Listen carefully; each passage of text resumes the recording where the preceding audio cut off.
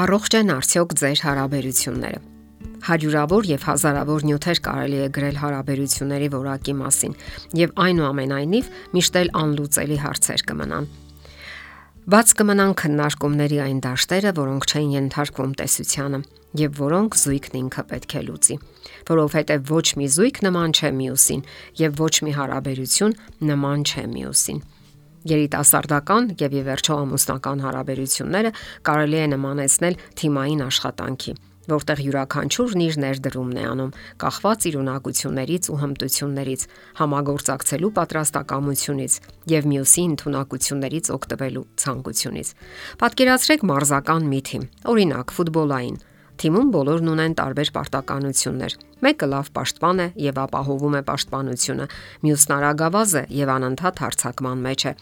ապահովում է գոլերի քանակը։ Մեկը տիրապետում է խաբուսիկ եւ ճարպիկ հնարքների, իսկ մյուսը ուժեղ ու դիպուկ հարվածների վարպետ է։ Իսկ դարպասապահը, որն իր հզոր ցատկերի եւ զգոնության շնորհիվ ուղղում է մյուսների վրիպումները եւ որսում դեպի դարպասը սլացող գնդակները։ Եվ վերջապես հմուտ մարզիչն ապահովում է նրանց բոլորի ուժեղ կողմերի ներդաշնակ համագործակցությունն ու հաղթանակի կամքը։ Ահա այսպիսին պետք է լինի զույգի հարաբերությունները։ Նրանցից յուրաքանչյուրն ունի իր բնավորության ուժեղ եւ թույլ կողմերը եւ պետք է այնպես լրացնեն միմյանց օգտագործելով դրական որակները, որ լրացնեն ու հավասարակշռեն իրար եւ վերջնական արդյունքում հասնեն հաղթանակի։ Իսկ դա տեղի կունենա այն դեպքում, երբ գնահատեք ձեր դիմացինի առավելություններն ու ուժեղ կողմերը, առանց մտածելու, որ ձեր ինքնասիրությունը կտուժի դրանից։ Վիճաբանում եք արդյոք։ Հասկանալի է, որ դուք ամեն օր չեք վիճաբանում, սակայն հանգիստ ու առանց միմյանց վիրավորելու վեճերն ու տարաձայնությունները պարզաբանելը խոսում է այն մասին, որ ձեր հարաբերություններն ընթանում են հասուն եւ ճիշտ հունով։ Չէ՞ որ ձեզանից յուրաքանչյուրն ունի իր հայացքներն ու տեսակետները եւ դուք պարտավոր եք արտահայտել դրանք։ Իսկ երբ չեք պարզաբանում, նշանակում է, որ կողմերից մեկը թաքցնում է իր կարծիքները, մտքերն ու հույզերը եւ չի արտահայտում դրանք։ Հնարավոր է նաեւ, որ նա մինչեւ վերջ ազնիվ չէ դիմացինի հանդեպ իր պարտավորություններում եւ նույնիսկ թաքնված ցանկություններ ու դիտավորություններ ունի։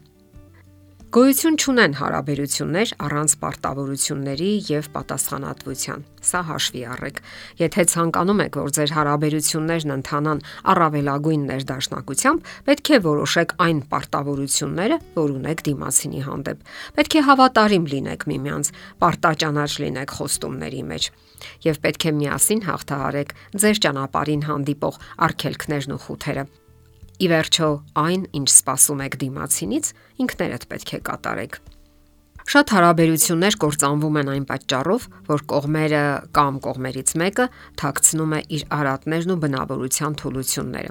Դուք կարող եք արտահայտել ձեր թույլ կողմերը առանց վախենալու, որ ձեզ կմերժեն։ Իսկ եթե մերժում են, ուրեմն դուք խաղաղ բաժանվում եք, հասկանալով, որ գոյություն ունեն որակներ, որոնք ընդունելի չեն դիմացինի համար։ Հարցն այն է, որ դուք պետք է վստահ լինեք, որ մնալու եք որպես անհատականություն, այնպիսին, ինչպիսին կա իրականում։ Եվ այդ նույնը դուք եք անում դիմացինի համար։ Ընդ որում, խոսքը ծանրակշիռ արատների կամ սովորությունների մասին չէ, որոնք անընդունելի են բոլոր դեպքերում։ Օրինակ, անհավատարմությունն ու ձախ կապերը, սերը ալկոհոլային խմիչքների հանդեպ եւ այլն։ Շփումը երջանիկ եւ առողջ հարաբերություններ հաստատելու ու սատարելու երաշխիք է։ Լավ է, եթե դուք միմյանց հանդեպ անկեղծ եք, ազնիվ եւ ուղղամիտ։ Սա վերաբերում է նաեւ մերձ հարաբերությունների վերաբերյալ զրույցներին։ Պետք է կարողանաք քննարկել նաեւ այսպիսի թեմաներ, սահմանելով այն գծերը, որոնցից անցնել դեռևս չի թույլատրվում։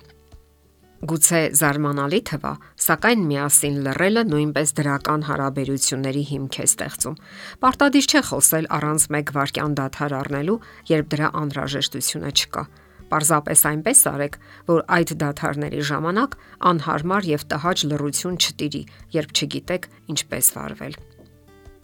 Հիշեք նաեւ, որ դրական հարաբերությունների ժամանակ պարտադիր չէ ձուլվել միմյանց մեջ։ Հիշում եք մարզական թիմի օրինակը։ Յուրաքանչյուրն այնտեղ ուներ իր ուժեղ կողմը եւ օգտագործում էր այն ըստ նշանակության։ Եթե բոլորն այնտեղ հարձակվողներ լինեին, ապա պաշտպանությունը կթուլանար։